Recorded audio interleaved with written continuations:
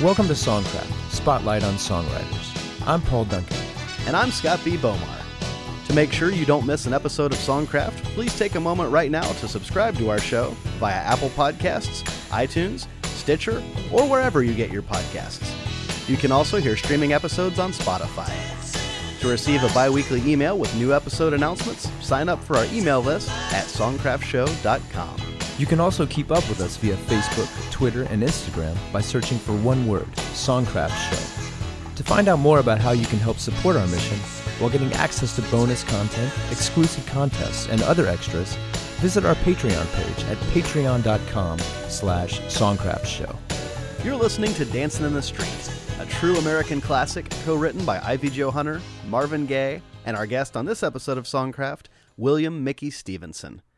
Mickey will join us later in the show to talk about his career as Motown Records' first A&R man and some of the hits he wrote, including Beechwood 45789, Stubborn Kind of Fellow, Devil with a Blue Dress On, It Takes Two, and many others. Part 1. So anyone who listens to this show knows that one of our best Songcraft friends is Justin at Pearl Snap Studios. And Justin is a sponsor of the show. And I recently heard from a conversation that I was not privy to, but the person who was talking to Justin shared it with me and said that Justin was saying he gets a lot of submissions. He gets a lot of songs sent to him from all over the country, maybe all over the world, for him I think the galaxy. Maybe the galaxy. Yeah. You know, actually, there was that recent photo of the black hole. I think maybe there's some stuff coming from there too. I'm not sure. There's a photo of my little studio. But Justin said, that he actually has noticed that things that come to him from Songcraft listeners, things that our listeners submit to him to create professional demos out of, that there is a noticeable consistency of quality amongst the Songcraft listeners. So I think that says something about what these interviews are doing and how they're making an impression on songwriters, that people are learning stuff from these conversations. So I thought it was cool to hear about that. And it makes me really proud of the Songcraft family. Right? I just want to say to all of you that are listening, you're doing us proud, man. The songs you're turning in are turning heads. Our people. They're tickling ears. Right? You guys are doing a good job out there. Nice. So keep it up. Nice. And anyone who hasn't yet sent a song in to Pearl Snap Studios, if you've got something that you want to get recorded, give it a try. I think anyone who has done so can attest that Justin does a great job. Yeah. The guy can play any instrument he puts his hands on. He can sing. He can record this stuff, mix it, master it, and get it, pretty much ready to go on the radio. But all you're going to need him to do is pitch it. Right. And it's going to be more than competitive. I can tell you that. You just got to send him your tape. Yeah, just get like a Memorex cassette tape. Put it in a padded envelope. I think you'll probably need about 60 to 70 stamps to put on there. I'm not sure. You probably just want to weigh it if you have like a grain scale, right, or something. You don't have to do any of that. You can submit your stuff online through the computer if you have like a Macintosh. They're cutting edge on they got the computers. Yeah, just like stop playing Oregon Trail for a second. And find out if you have an internet browser. Ask Jeeves how to dial up to get your modem going. Yeah. But pearlsnapstudios.com. That's where you get all your information. No padded envelope or 2-inch tape necessary. So yeah, give it a try. Justin's going to do a great job. I promise. And if you let him know that Songcraft sent you, he'll also hook you up with a good deal. Yep. You have what we like to call the Songcraft guarantee. I like it. Speaking of friends of the show, we also talk a lot about our Patreon page, and the people who participate in Patreon are our patrons. Yep. And we have a new patron who has quickly become our top patron. Our rockstar patron. Yeah, our rockstar patron. It's the Timeless Standard tier. And I want to give a shout out to Tommy Smith, who has now become capital F friend of the show, Tommy Smith. Indeed. And as anyone that goes to patreon.com/Songcraft show knows, all you got to do is make a monthly pledge, and there's lots of kind of rewards and gifts and things like that we like to give back. And Tommy, my friend, you have He's going to get some stuff. You have the ultimate Songcraft care package coming your way. We've got to get in contact with you and figure out how to hook you up. But I think you get to. We're going to come and detail your car. I think that's one of the things.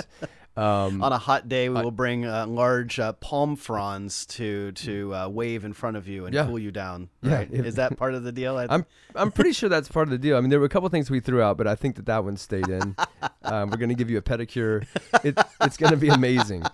So seriously though, Tommy, we are going to be in touch with you, and so thanks, man. Yeah. And so if you go to patreon.com/songcraftshow, you can, for as little as $2 a month, help support the mission of the show. And there's multiple tiers. And as Paul mentioned, you can go all the way up to Tommy status if you're so inclined.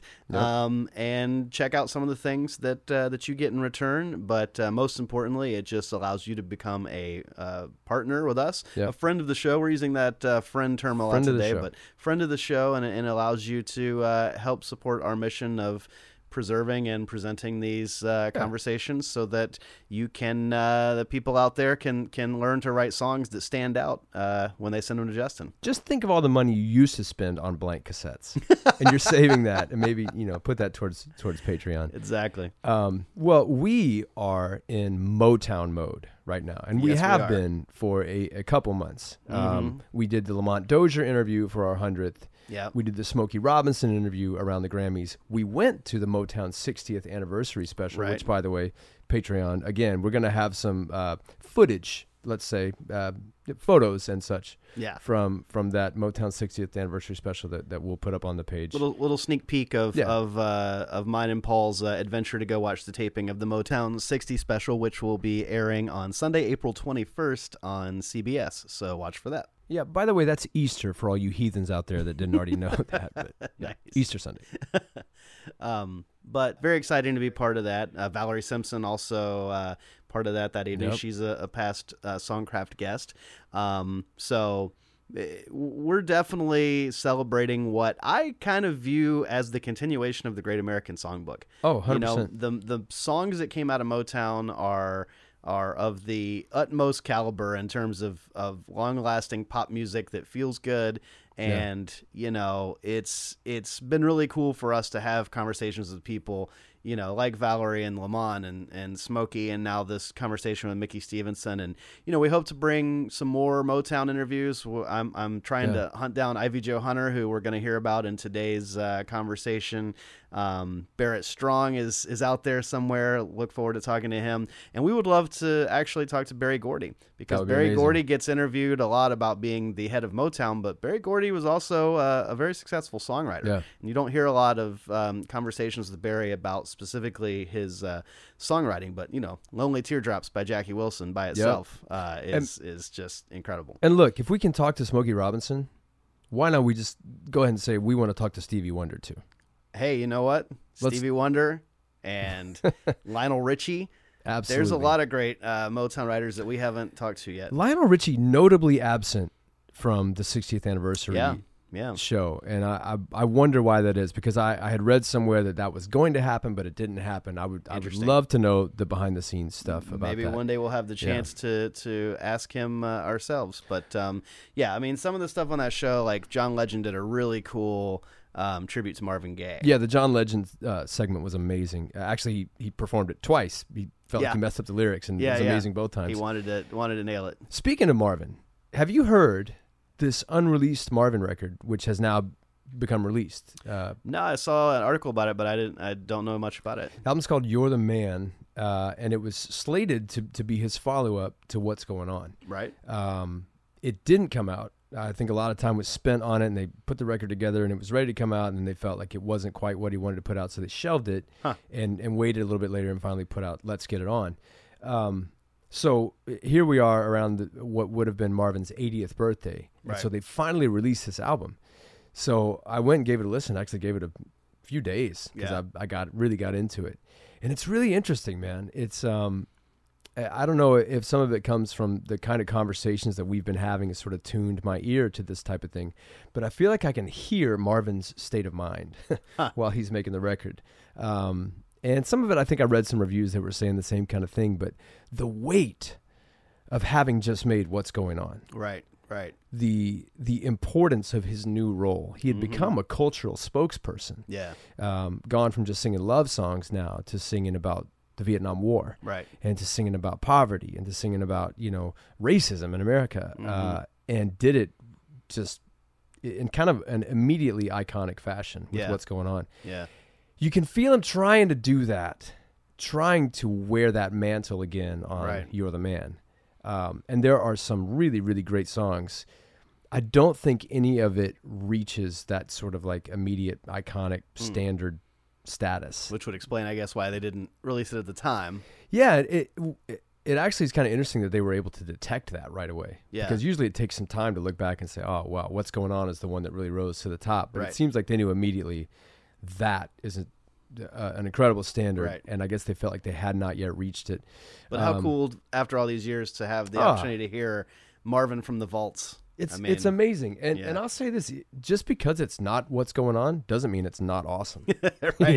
Yeah, and a lot of things aren't What's Going On that are really good.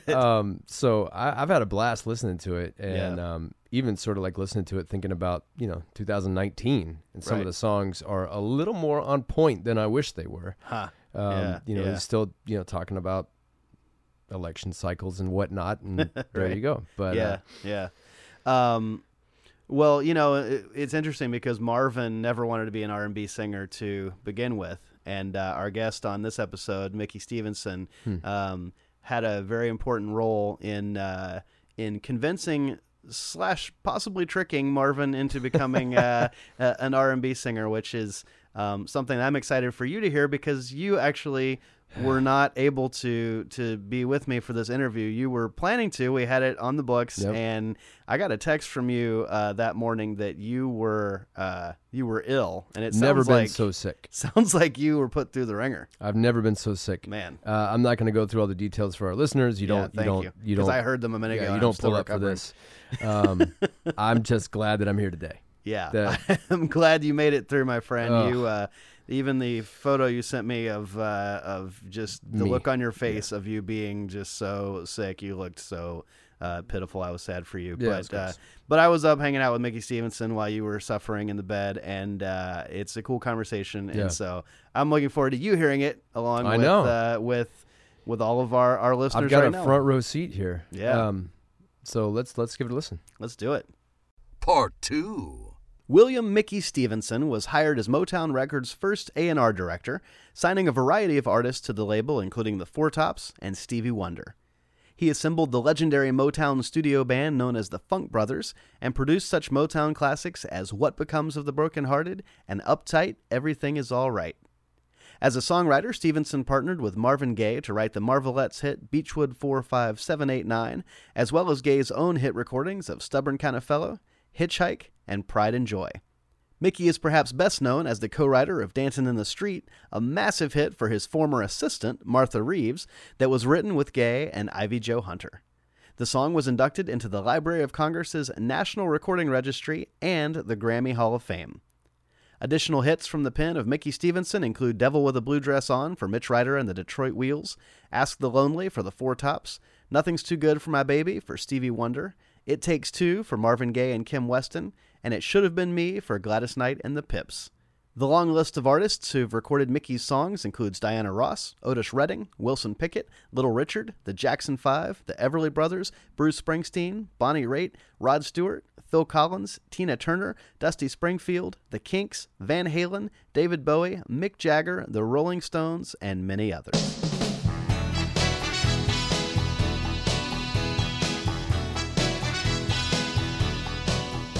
Mickey, welcome to Songcraft. Hey, it's a joy being here with you.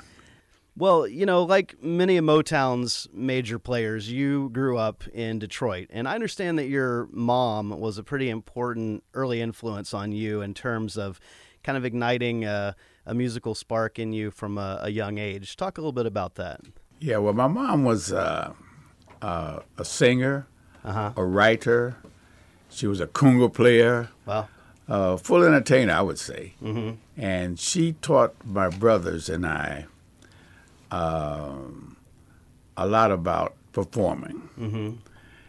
She was with the Sweethearts of Rhythm, which was an all-girls group, women's group. And then she went with Todd Rode and his orchestra, and they performed all over America and in Europe. And she was known as Kitty Brown Gail Stevenson. So she had a reputation of really doing jazz, blues, and playing the congas with big bands. Wow. So when she got to me and my brothers and started working with us, she brought a lot of knowledge from, say, not R&B shows, but full production shows, worldwide, kind of thing. So we had when my brothers and I had a different approach to the music business, because we were dealing with jazz songs, pop songs, not gospel songs or R&B songs. We were not in that place. Right. And she took us to the Apollo Theater on the contest, the amateur show. Right. She had an opportunity to bring us in, Right. since she knew the guy who handled the show, Yeah. and do a song as on the amateur show. But the big deal was, when we were standing there watching other performers perform, and we're talking, I'm like 12 years old and that sort of thing, 11 my other brother, and my other brother was like 8. Wow. And to see them performing, and some of them sound terrible. They get snatched off with a whip, not a whip, but a hook rope, Right. pulled off the stage by the Sandman, who had on huge shoes and a weird-looking outfit. And Right. It was kind of scary. Right, when you're a kid, sure. And we were saying, I said to my mother, I don't want to go on. She says, listen, the Sandman's not going to get you. Right. Because you rehearsed your stuff. Huh. You have it down pat. So I said, okay. So we go out and we win the contest. Wow. If you work on what you're doing, if you spend time with it, you got to come out ahead. Yeah. If you take it for granted, you got a problem coming. Right. Preparation and dedication must be key. in the game. Yeah. Well, Lionel Hampton is one of the great jazz musicians of all time, and I understand you actually ended up singing lead vocals with his group, the Hamptones. Talk a little bit about how that opportunity came about, and maybe even in what ways that experience kind of shaped who you would become in the future as a songwriter, producer, A&R man. When I came home from the service, finding a job to do was difficult. You go in a factory in Detroit, or you weren't getting paid the same money as everybody else. That was kind of discouraging for me. Sure. And what happened was the group, the Hamptones, they were looking for a lead singer. Now, we all kind of went to school together in Detroit, so they knew I could sing. Sure. And they had another guy with them who was very good. And what happened with him was another company picked him up. So their lead singer for the Hamptones was snatched out because he had another better opportunity. Right. And so the 3 guys that were left saying, if we don't put in a 4th guy, we're going to lose the job with Lionel Hampton. So they came to me and say, man, you want to take this spot?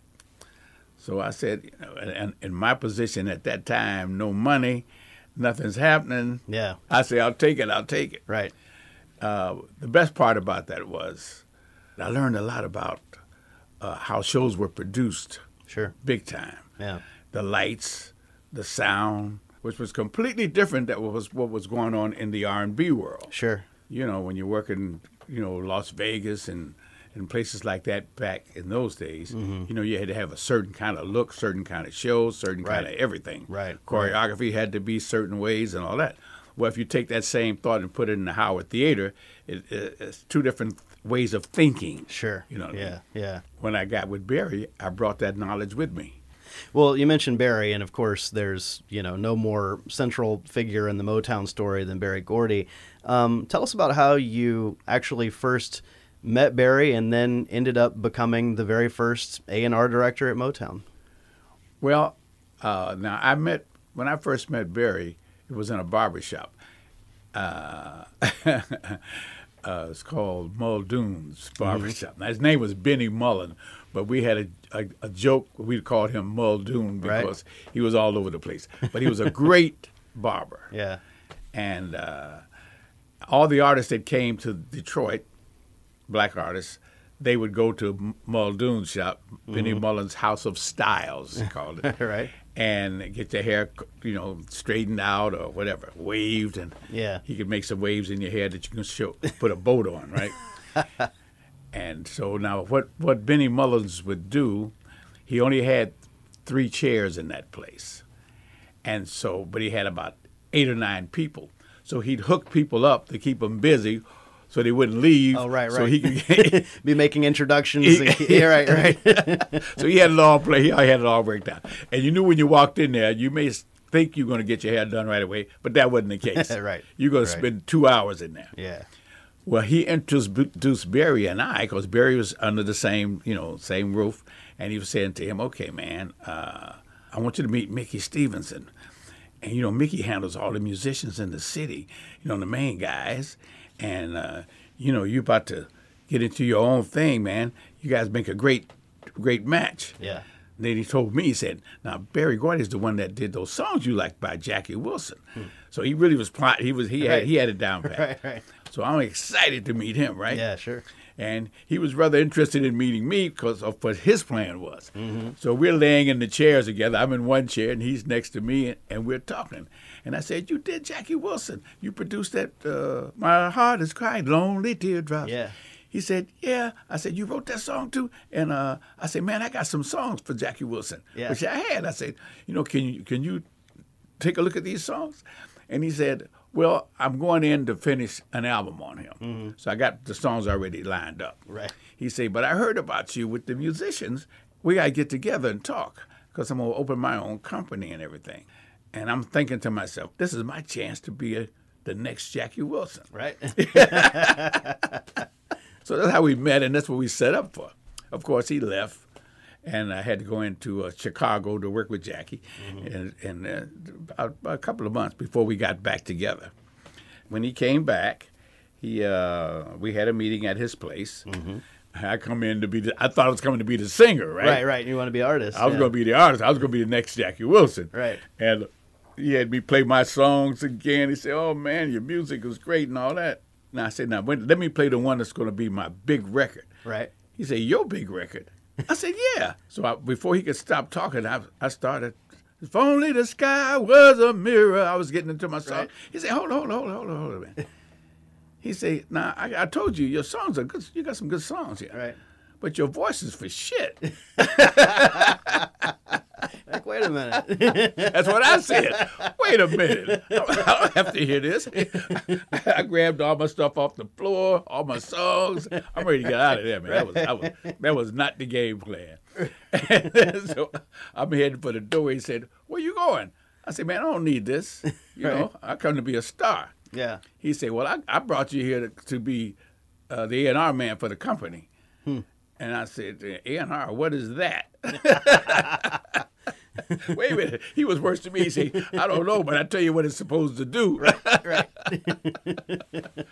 So you're going to work with the artists and the singers and the writers, and we're going to make hit records. Yeah. He said, "You know how to find them, and I've found out about you. You got a gift." Right. Wow. And so that's how we started. Wow. Well, the first time we see you appearing on the Billboard chart as a songwriter was in 1961 with "I Don't Want to Take a Chance," which is a top 10 R&B hit, top 40 pop hit from Mary Wells.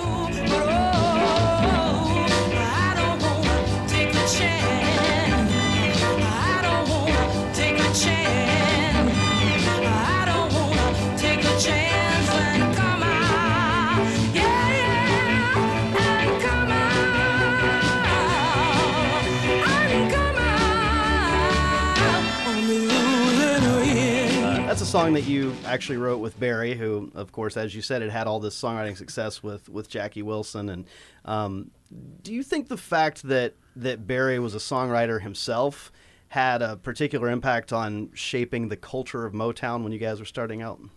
Oh, yeah, I would say so. Yeah. And he was wise enough to hear other writers like myself and Holland Dozier. Right. He heard they could do what he did and better. Mm-hmm. Yeah. And that's a gift. So his being a writer, he already sort of had instincts for what's a great song. Well, he wrote some great songs on his own. Yeah. Yeah. So yes, and one thing about Barry, which was great, and same with Smokey and when Holland knows you holler, that came with them, but it was not afraid to write with somebody else. There's a lot of people, their egos are so huge, right? Until it's got to be like this, it's got to be like that, Mm-hmm. and since they've had success doing that, then they think that's the way it should stay forever, Right. Where other writers will come along, even you and I are talking, and you come with a line that I like, I say, man, that could be a song, Yeah. and you say, well, I was writing a song like that, and you'll come up with some other lines, and we can collaborate. Right. To me, that's a great feeling. I Sure. think that's a great thing to do, Right. because you get energy and you get other methods and ways to approach a song Yeah. than sticking with your own thing all the time. Yeah, two heads are better than one, kind of. Yeah. And three is better than two. Right, You know what I'm right, saying? Right, And right. Yeah, here we go. for sure. But, Motown is one of the few labels in history that has a recognizable sound to the label, meaning that, sometimes I'll hear a record, and I know it's a Motown record, even if I can't tell you exactly who the artist is. And such a big part of that is that great studio band that came to be known as the Funk Brothers. And I believe that you're the guy who actually assembled those house musicians. Well, let's clear up one thing. You believe that I did it. I actually did it. No.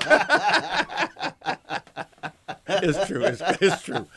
What happened was when we first started working together, when Barry and I locked the deal at his house, Smokey was coming down the hall to talk with Barry because they had already got together. Yeah. And Smokey said, "Hey, BG, you got Mickey here." Now remember, we were all in the same high schools and stuff together, so Yeah, we knew each everybody other. kinda knew each other, We yeah. he had his group and I had my group and Yeah, and all yeah. that. And he said, man, Mickey know all the musicians and everything in the city. And Barry said, well, he's going to be the A&R man for the company. He said, that's great. Then he turned forget about Barry, he turned to me. Man, I got a session tomorrow, and I need a good bass player for blah, blah, blah, blah, blah. I said, Right. okay, I got this. And so Barry said, well, what are you going to do? I said, I got this. If I got this job, I got this. Yeah. You know what I mean? Right. So that was the beginning of hunting for, because they had a little band that we were recording with. Yeah. So I started replacing the musicians then. But the bottom line is, I went all over to find musicians. Mm-hmm. At the time, we didn't have the money to pay those high studio prices and all that. Sure. So since I worked with a lot of musicians personally, putting them on gigs, as we say, and making sure they got paid correctly, and then I would get a percentage of that, and then I would make sure that the owners knew that they would be on time, blah, blah, Yeah, blah, yeah. and I get a piece of that was my income. But in the meantime, I knew the guys that could play. Yeah.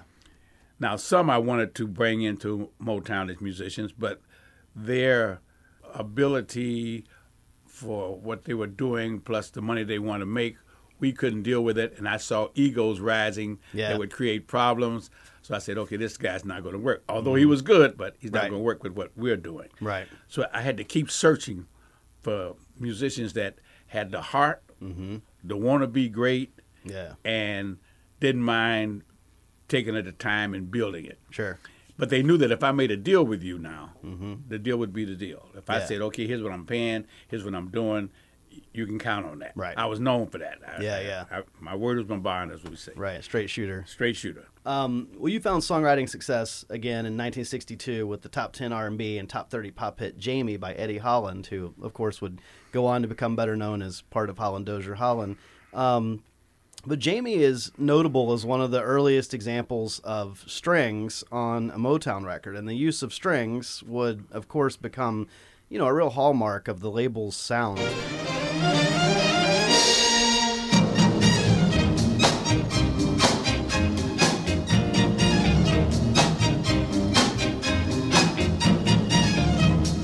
Listen, my friends, while I tell you about a girl that's so divine.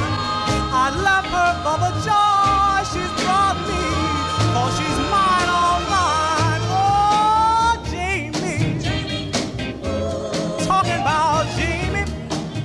Barry gave me total trust and faith, Yeah. which was very rare. When you're working, you get bosses, and then you got another boss and another boss. I only had one guy to deal with. Yeah. Now, I'm telling you now, I come from a place of standards, show business Right. approach, play Broadway show sounding, blah, blah, blah.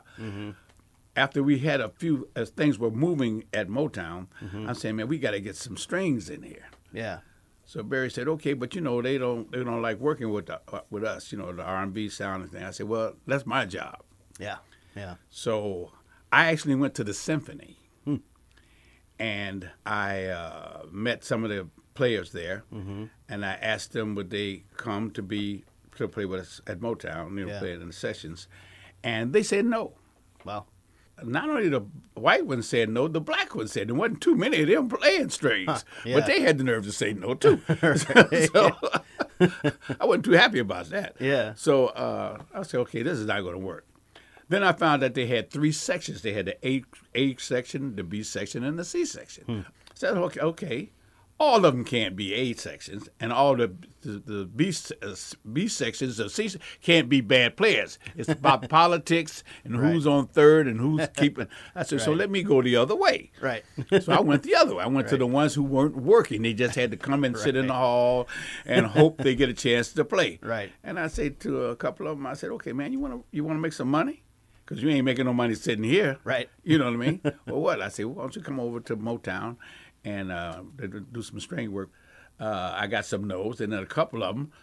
The guy said, okay, man, but, the union may not like us playing. I said, union ain't got nothing to do with us.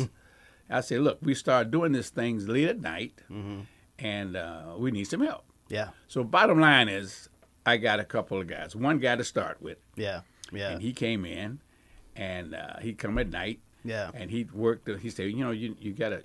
I gotta play this 5 times. You need at least 3 more players. Yeah. I say, well, you get them. Yeah. They see you here. Yeah. And the union's not bothering you. Right. So he said, okay. So he brought 3 more B section players Right. who were very good. Sure. It's back to the politics stuff. Right. Right. And then after a while, they say, man, you need a cello and a viola, and so we started building our Building it out. own string section. Yeah. Yeah.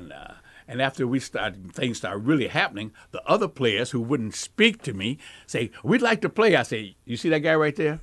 He's in charge of all strings. Right. You want to? You Right. talk to him. Right. Right.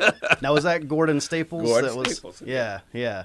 Wow. So you kind of deputized him, and he. He was the only one that understood. Right. Right. And I was telling him, I said, man, you got a family, When he started, I said, eventually you'll make a lot of money because Yeah. we're going to be hot. Yeah. And sure enough, as you start growing, he bought a Stradivarius, I think. Wow. And all, Wow. I think about $25,000. Right. Yeah. Wow. That's amazing.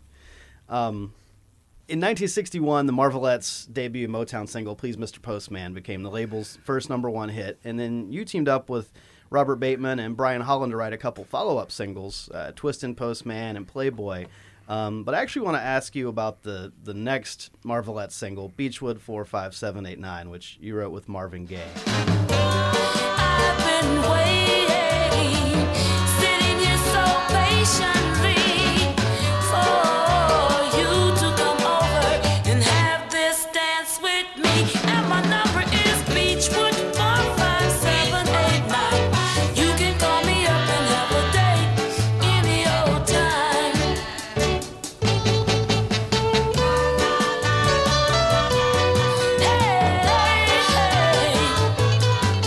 Talk about how you first began working and writing songs with Marvin before, he started having hits on his own as an artist.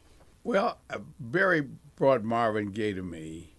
Barry absorbed his sister's company, which was a record company. Yeah. And Marvin Gaye and one of my favorite people was Harvey Fuqua. Uh-huh.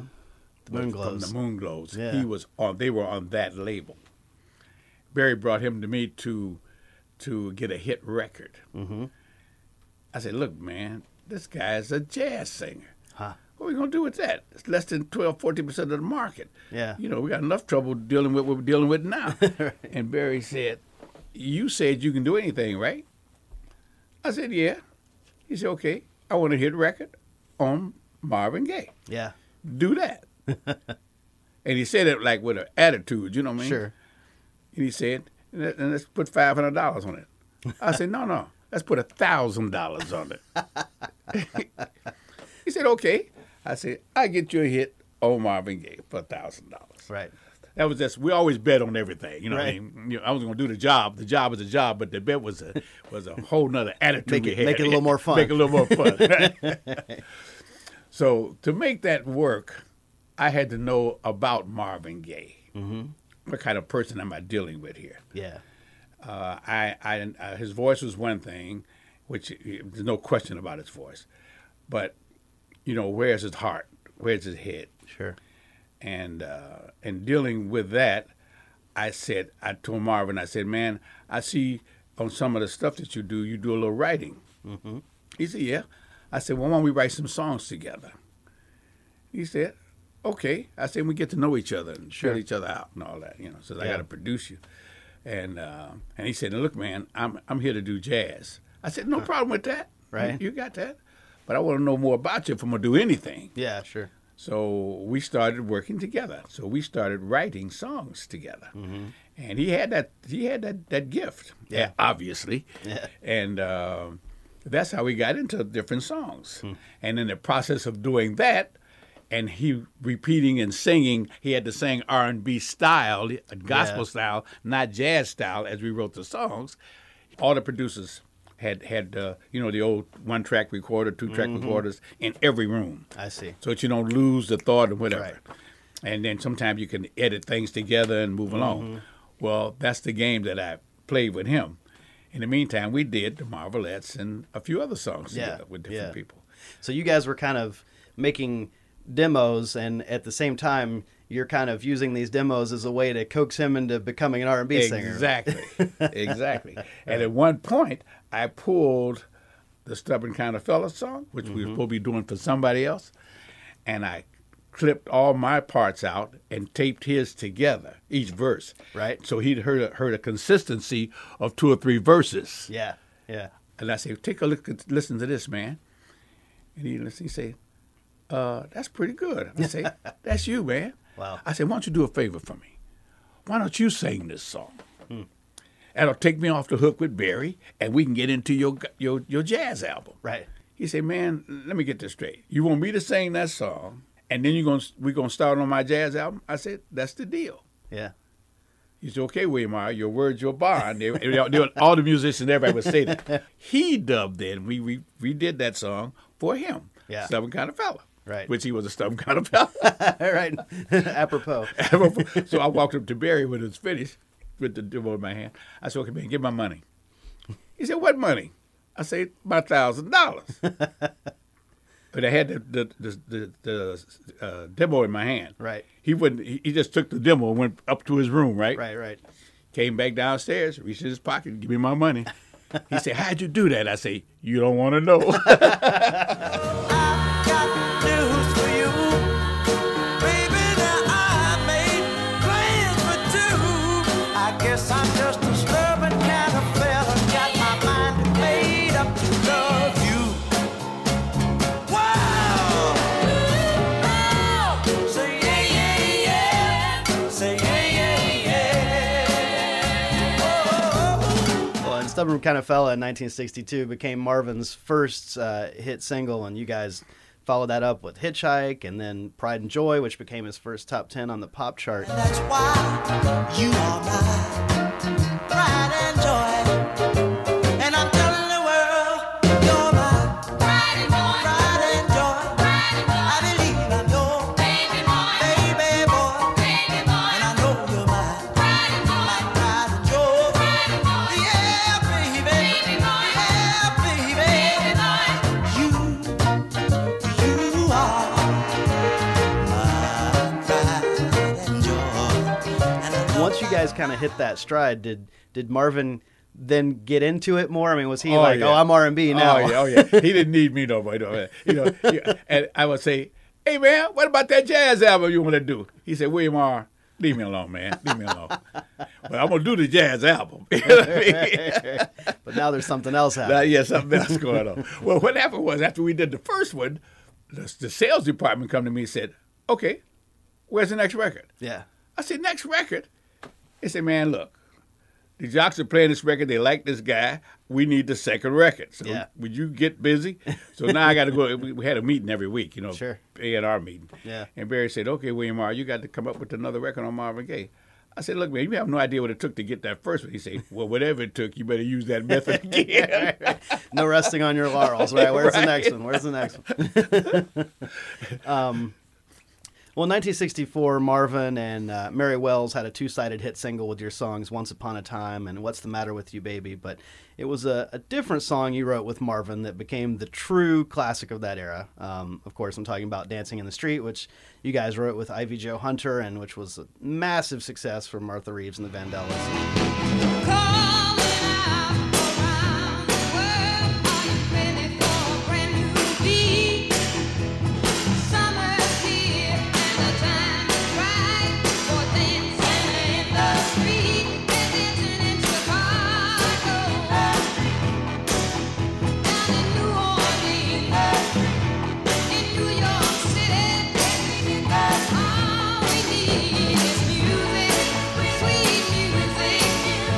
Auditioning maybe 20, 25 people every week. Impossible. Wow. Nonstop.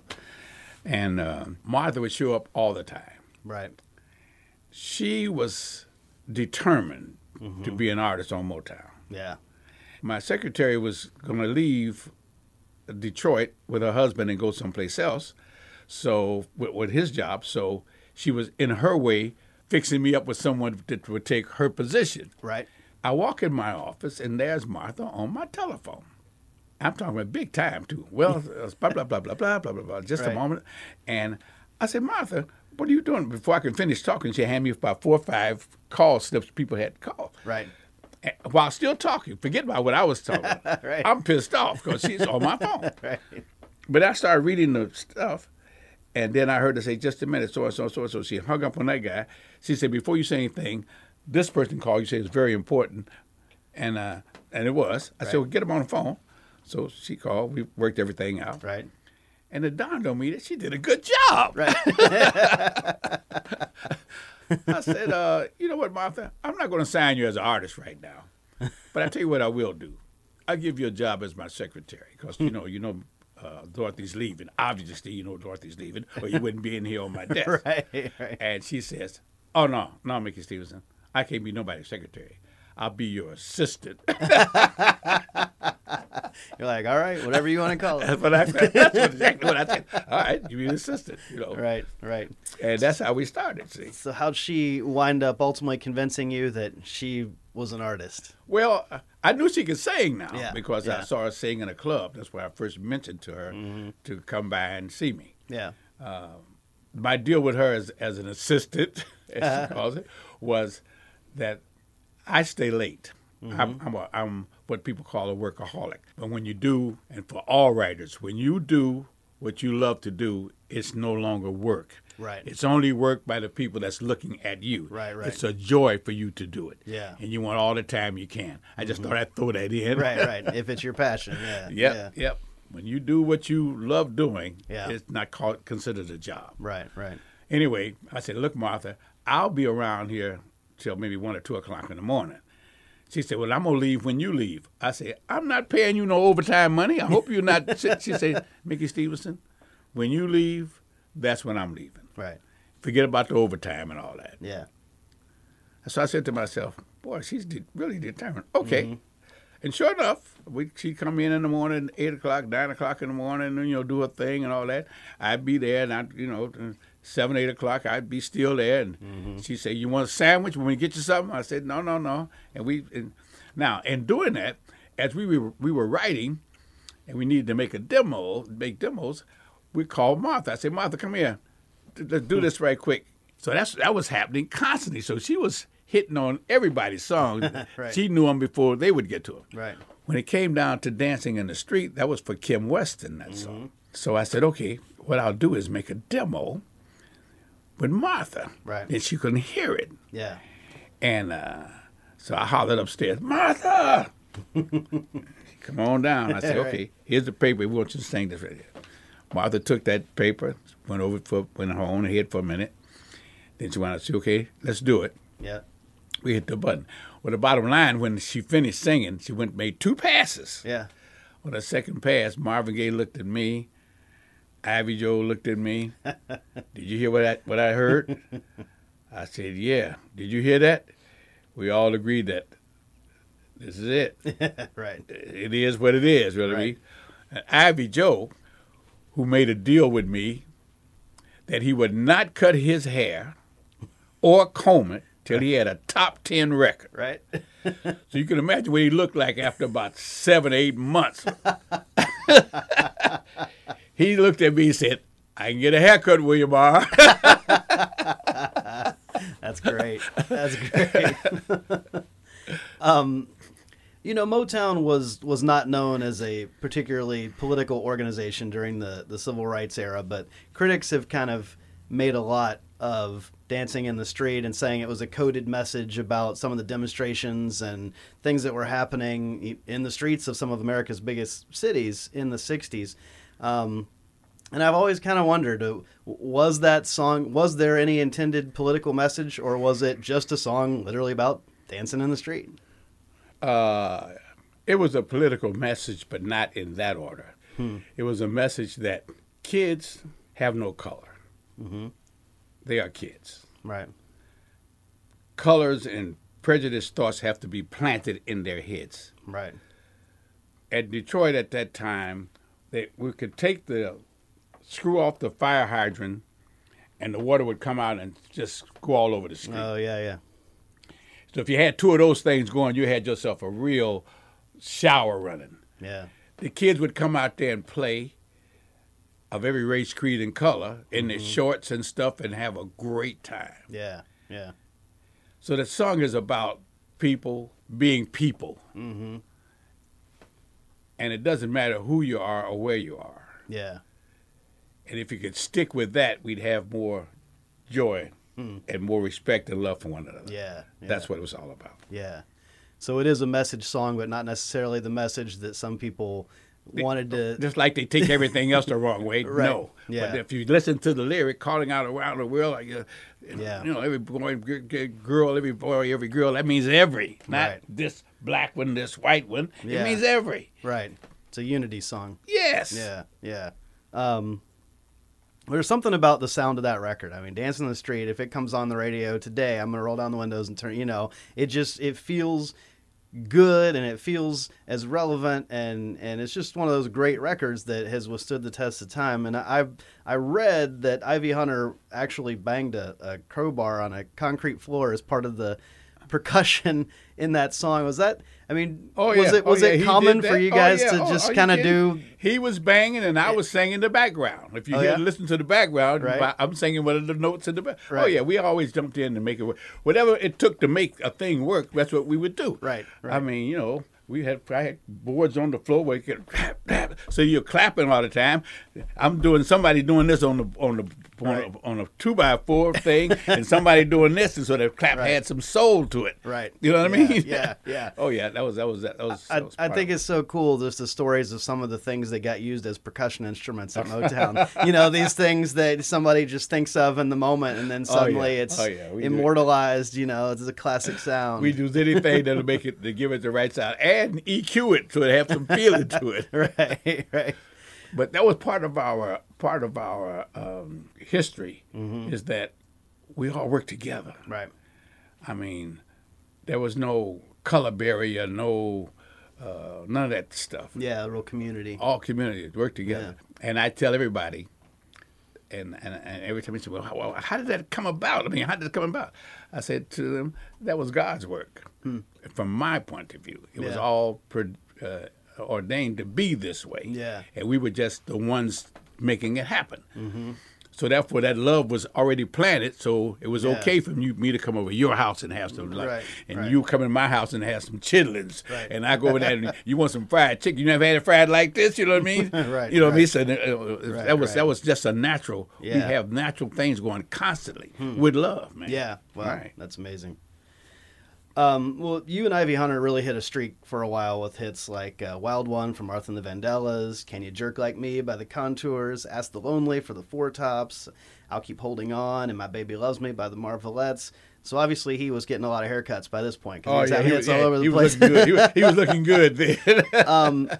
But, obviously you guys collaborated together a good bit in that era. Talk a bit about how you guys operated as co-writers and producers and why you think that partnership, really worked so well. Well, the same with Holland Dozier Holland and different people. Once you hit a match with someone, I know what you're going to do before you do it. In other words, I can feel where you're going, and I could follow that trend, and you could do the same thing with me. And what happens is it's nonstop. Yeah. We could be riding someplace, and an idea come up. We'll pull over and start writing. Right. You know what I mean? We're Yeah. going to get a lunch or something. Yeah. Or somebody say something stupid in a restaurant and say, oh, man, that could be a song. You know what I mean? We get Yeah. into it. First of all, you cannot make a writer a writer. Yeah. Writing is a gift.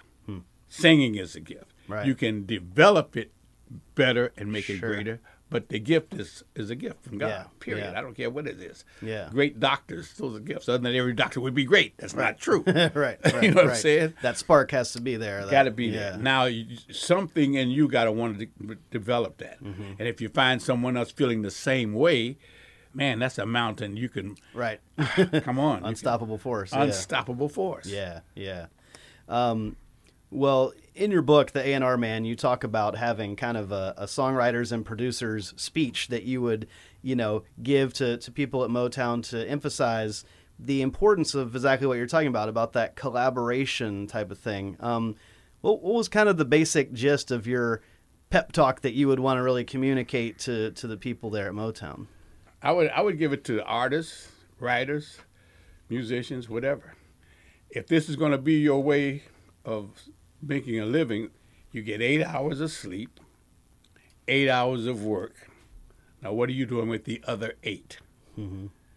If you don't spend 4 or 5 of those on the craft and the talent or whatever you're about that you want, it's not going to happen. Yeah. I don't care what your name is and what you're trying to do. Now, if you spend 4 or 5 hours, you're going to get some results. Yeah. But if you spend 8, 9, and 10 hours, nobody can stop you. Yeah. When the artists are rehearsing, Yeah. I said, how long you rehearse? Man, I rehearsed for a while. I said, what kind of while are you talking about? I put an hour. Let me get this straight. You're going on a show. They're going to pay you $15,000, $20,000 every half hour, but you're going to rehearse for maybe an hour. Right. What do you think's going to happen later? The next person that's come behind you going to wear your ass out. Right. Because they're going to have it down. Yeah. They're going to spend hours on it, take a break, get up, and hit it again. You out on the phone with some girl or some guy, depending on who I'm talking with, Yeah. and you got a problem with your cousin or your brother or your sister or your friend, and you dialing and y'all talking back and forth. Where's the rehearsal time? Where's the development time on your craft? Yeah. And you say, huh? I said, well, that's how you're going to end up, with a huh. Yeah. You have to have that focus, that dedication. Yeah. People want they want the results, but they don't want to put in the time. Yeah. Well, one of the things that we've heard a little bit about from talking with like Lamont Dozier and Smokey Robinson is the weekly quality control meetings at Motown. Talk about how those meetings functioned and what kind of impact that had on everybody as they're all excelling at the craft, and what sort of environment did those meetings create that, as a songwriter, was beneficial? Well, everybody was not in the meeting. The meeting was with, the sales department, the marketing department, the photo department, and that sort of thing. Right. Now, Smokey, Holland Dozier, and I, we were there. Yeah.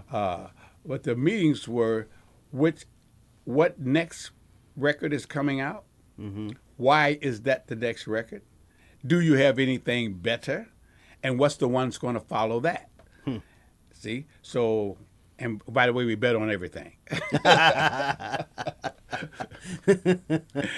We bet 500 to bet on every deal. Right. This is the next record. Why? Because well, what about the other record? Well, that's okay. Okay, these are the main two. Which one you say? I say this one on the Four Tops. He say that one. Okay, how much? Now we got to find out which one. How do we prove it? Right. We'll either bring in an audience. We'll either get some kids in the studio the following day, Right. listening to about 4 or 5 records and slip these 2 in, and then ask which ones you like. But we had all kind of methods of checking it out. Right. Sometimes in the quality control room, we'd make a decision because there was enough of us there to say this one is better. Yeah. This one is better, but we need to redub the vocal. Mm-hmm. This song should be on the Contours, not the so-and-so. Right. Now, that's so the producers get called in and say, okay, give me both of them. Yeah. My line was this: do whatever new approach we need to hear. Mm-hmm. Now, let's play both of them or all 3 of them. Yeah. The best one's going to stick up like a sore thumb. Sometimes we ended up with the original. Yeah. But if you never work with it to see, Yeah. you never know. Right. Another thing comes out of that. If you go back to try something else with it, you might find something else and say, okay, keep this, but I got a whole new idea to go this way. Right. So you had to be pretty objective about your own work. Yes. You know, and not let your ego get too in the mix if you really want to listen to other people's input and create the best possible product. Some writers had to learn that. Yeah. My job was either teach it to you or do it whether you like it or not. Right. In other words, if you say, man, I like it just like this, I say, well, I appreciate what you like. Now, here's what you're going to do. Right. You're going to go do it again, and you're going to put Levi on that song. You got that straight? Yeah. Now, if you give me too much dialogue and you don't do it, I'll have somebody else do it. Yeah. But when you come with your next record to get in the studio, I get real busy. You say, man, I haven't been in the studio in a week. Oh, you haven't? Oh, I didn't know. You call me next week. See what I'll let you know. Don't ever do that again. Right. Right. Not by telling you. I just put you off. Right. Right. Next time I say, hey, man, why don't you try the Contours on that song? You'll say, okay, man, when can I get in? Right. You'll learn the lesson one way or the other. Well, in 1965, you co-wrote "Nothing's Too Good for My Baby" with Henry Cosby and Sylvia Moy, and that became a top 5 R&B hit and top 20 pop hit for Stevie Wonder. Nothing's too good for my baby. Nothing's too good for my girl. Nothing's too good for my baby. Oh no. She's sweet and she's kind, and she tells me that she's mine, oh mine. Now ain't that loving? Ain't that living? Ain't that what all I'm giving? Nothing's too good for my baby. Nothing's You also produced his follow-up single, Uptight, Everything's Alright, which of course is such a classic. But talk a bit about working with Stevie and what made him special in those early days when he was starting out. Well, he had the gift. Yeah. And all we did was nurture the gift. Mm-hmm. And you had to put him out the studio. Right. Not only did he have the gift, you had to put him out because once he got in the place, he was there for the rest of the day. Yeah. You know what I mean? Learning, absorbing. Stevie was a sponge. All we did was just give him some direction. But Stevie was a natural. I would use Stevie as an example when people want to come and audition, and they would say to me, because I wouldn't have a piano in my office and all that. They would say, hey, man, how am I going to audition? You don't have no piano, and you don't have this. And I said, hang on one second. Hey, Stevie, come here. Sing a song right quick. Right. And he'd sing. I say, now, he ain't got no piano. He ain't got no drums. Right. He ain't got no harmonica. He just come right out and sing. Right. You need all this? He can't even see. So when you can do it like he did it, that's when you come back. Right. Next. I go like that. Well, and what a perfect example of what you're talking about is that you have to have that natural spark. You can't force that. You're born with it or you're not. But then if you got it, be like Stevie. Be in the studio every minute. You gotta keep work. working at it. Keep only get developing better. it. Yeah. You only get better. And those who don't now, I'm telling you, some great artists came through. They had great, incredible voices.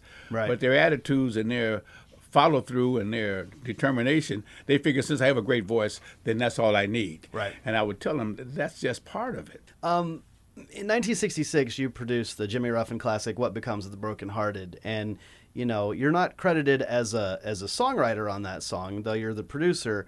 And today, the lines between writer, producer, arranger, they're often blurred, and the average hit song today has way more credited writers on it than the average hit song did back in those days. And I'm just curious for you, as somebody who was a person who was excelling at songwriting, excelling at producing, excelling at being, an A&R man and managing all the studio and the musicians and all that. How did you kind of judge, or what was your standard for yourself of figuring out when, okay, my contribution here kind of stops at producer versus, no, I've put enough in this, I'm a writer on this thing too. I mean, did you kind of have a standard of how you judge that? No. As the A&R man, I got a percentage from every song that went out. Mm-hmm. So for me, if there came a separation or a dispute about how much I get as a writer or whatever, mm-hmm. If it was going to make you unhappy and you're one of my best writers, you could have it. Yeah. Bigger picture. Oh, come on. I'm going to get a piece of it anyway. Right. So you can have that. Yeah. Not only that, what else can I do for you? Right. Right. That was my attitude. Yeah. So I never dealt with that. Yeah. I mean, from day one, I didn't say, oh, yes, I did. And sometimes I might have put in more than you. Mm-hmm. But if that's going to make you happy, yeah, you got it. Yeah. And then I can say to you, and by the way, I need a song on so and such, man, and you can really help me out with this. Right. Give me another one on Kim Weston again. I'll get it back 10 times more than, and what Broken Heart, it was a good song. Yeah. And I did a lot with it. It didn't matter to me. Yeah. But happiness is just an illusion filled with sadness and confusion. What becomes of the broken hearted who had love that's now departed? I know I've got to find some kind of peace of mind, baby. Yeah, I didn't. A writer credit and producer's credit and all that didn't mean half as much to me as having a hit song going out there and another one to follow and mm-hmm. the energy of the writers. Well, and that raises an interesting, question when you talk about songwriting, because as an A&R man, you were auditioning artists, but one of your roles there was also to sign songwriters to Jobette Publishing, which yes. is the publishing arm of Motown. How did you make your decisions when, I'm sure there's plenty of great people that come through, but you can't sign them all. No. What were you really looking for for songwriters? What was that gift? First of all, I'm looking for the gift. Mm-hmm. You may come in as a singer, mm-hmm. and I'm hearing you sing, and while you're singing, I'm saying to myself, terrible fucking voice. Right. But then I said, but that song. I said, hey, who wrote that song? And you say, I wrote it. Oh, you wrote that song? Let me hear another one of these. Well, now you may think I'm looking for you as a singer. Right. I'm already You're on the whole songs. Right. Right. By the time you finish the third song, I said, I'll tell you what I'll do. I'll sign you as a songwriter. Yeah. And down the line, you probably do some recording as well. You get it both ways. Yeah. They would sign. Right. As soon as they do that, I say, okay, hey man, come here. This guy got a song. Get that song to Marvin. Right. So Ivy Joe come in as a singer, mm-hmm.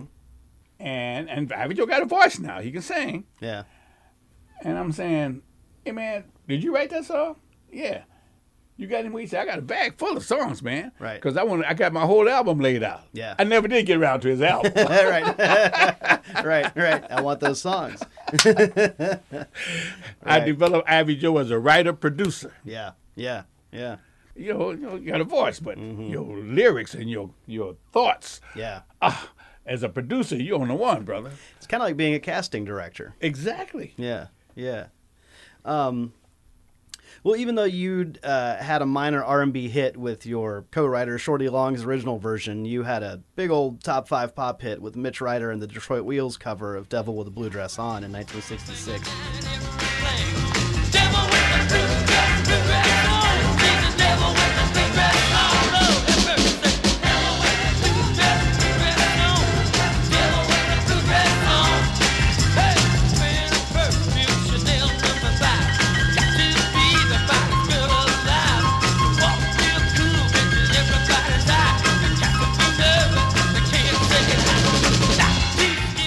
Shorty Long, he fashioned himself as a singer. Mm-hmm. But when you watch him sing, he was really comical. Right. So I would tell him, Shorty, you're an entertainer. You're not a singer. Why you say that, man? Why you say that? I say, because everything you do is animated and it's all out there. Yeah. And it's funny to watch. And then with your height, and you play off of that too, I said, you're an entertainer and you're a songwriter. Yeah. Well, why you say that? He wanted to be a singer. Sure. I said, I tell you what, Shorty, we'll do some songs on you because I see you're not listening to me. In the meantime, you're going to be the demo for all the songs we need to send to other people to deal with. Right. You're going to be the demo. Right. And I say, no matter what, I said, I want them to see you. So I would actually have him being recorded, whatever he was doing. Yeah. Because if you watch Shorty Long, his feet could not touch the thing on the piano. You know, The pedals. He be trying to do that. He was hilarious, but he was from his heart though. Yeah. You know what I mean? Yeah. When Shorty said, "Fee, 5, 4, here she come," "Devil with the Blues," he meant every word of that. Yeah. Now I'm writing as a song, but he was writing. He could see that woman coming down there with that hot dress on. You know what I'm saying? Right. Devil with the blue dress on. Fee, fee, 5, 5, 4, 4, mama. Looking down the street, across and here she comes. When a wind and shades can magic, high heel shoes and an alligator hat. So Mitch Ryder was kind of more able to sell it as a record. Right. Right. Well, another one of your classics is Marvin Gaye and Kim Weston's recording of It Takes Two, which you co-wrote with Sylvia Moy. One can stand alone in the dark. Two can make a light shine through. It takes two, baby. It takes two, baby. Me and you. Just take two. It takes two, baby. It takes two, baby. To make a dream come true. Just take two. And I understand that you had actually left Motown by the time that song had Came really out. become a big hit. Talk a bit about why you departed the company and kind of the experience of having this big hit with a company you just left. Well, I felt that I had reached my limit. Mm-hmm. At that point, I was just repeating over and over. I wasn't growing. It became a job. Yeah. Before it was not a job. It was just, loved every minute of it. Yeah. As a matter of fact, I told Barry, I said, listen, man, we got to let's do some Broadway shows and let's go into a whole nother place. Let's stretch out. Yeah.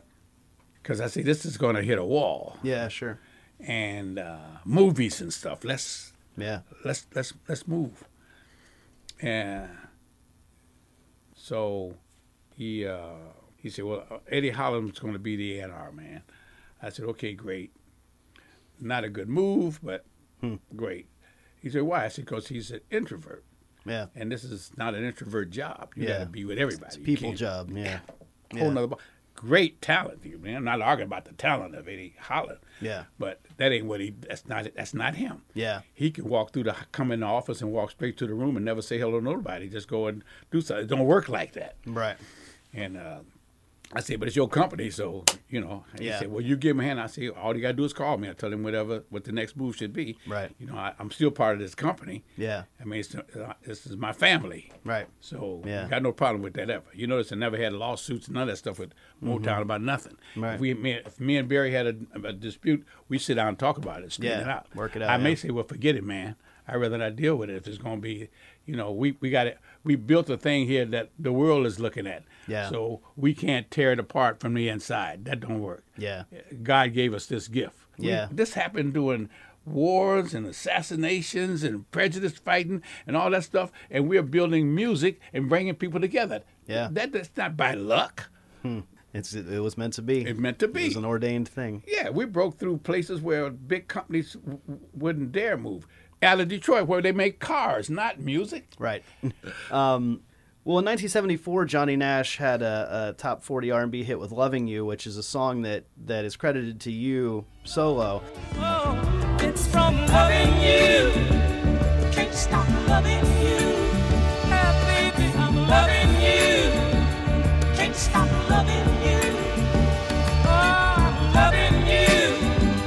Can't stop loving you. I just can't stop loving you. Can't stop loving you. I'm loving you.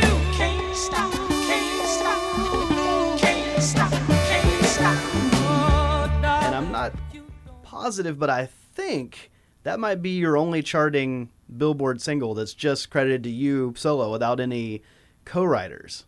Maybe, I have no idea. Did you write solo very often, or did you typically prefer? I always look for people. Yeah.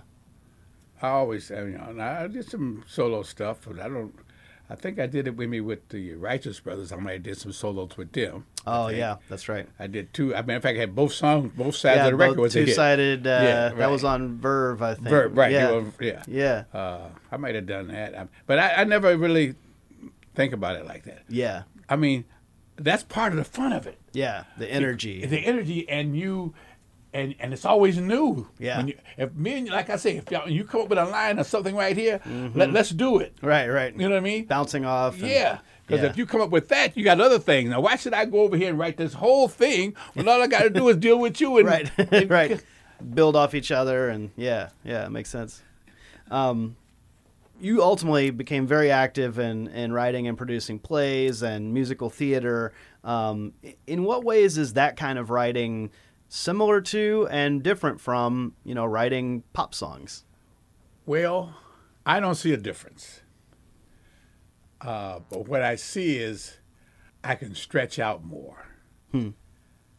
I learned to direct plays, Right. and I won't even do that by myself because I've seen directors that say, "Man, I want some of that in my show," and I would actually go to the director and say, "Man, when you finish, would you work with me or do this Right. piece?"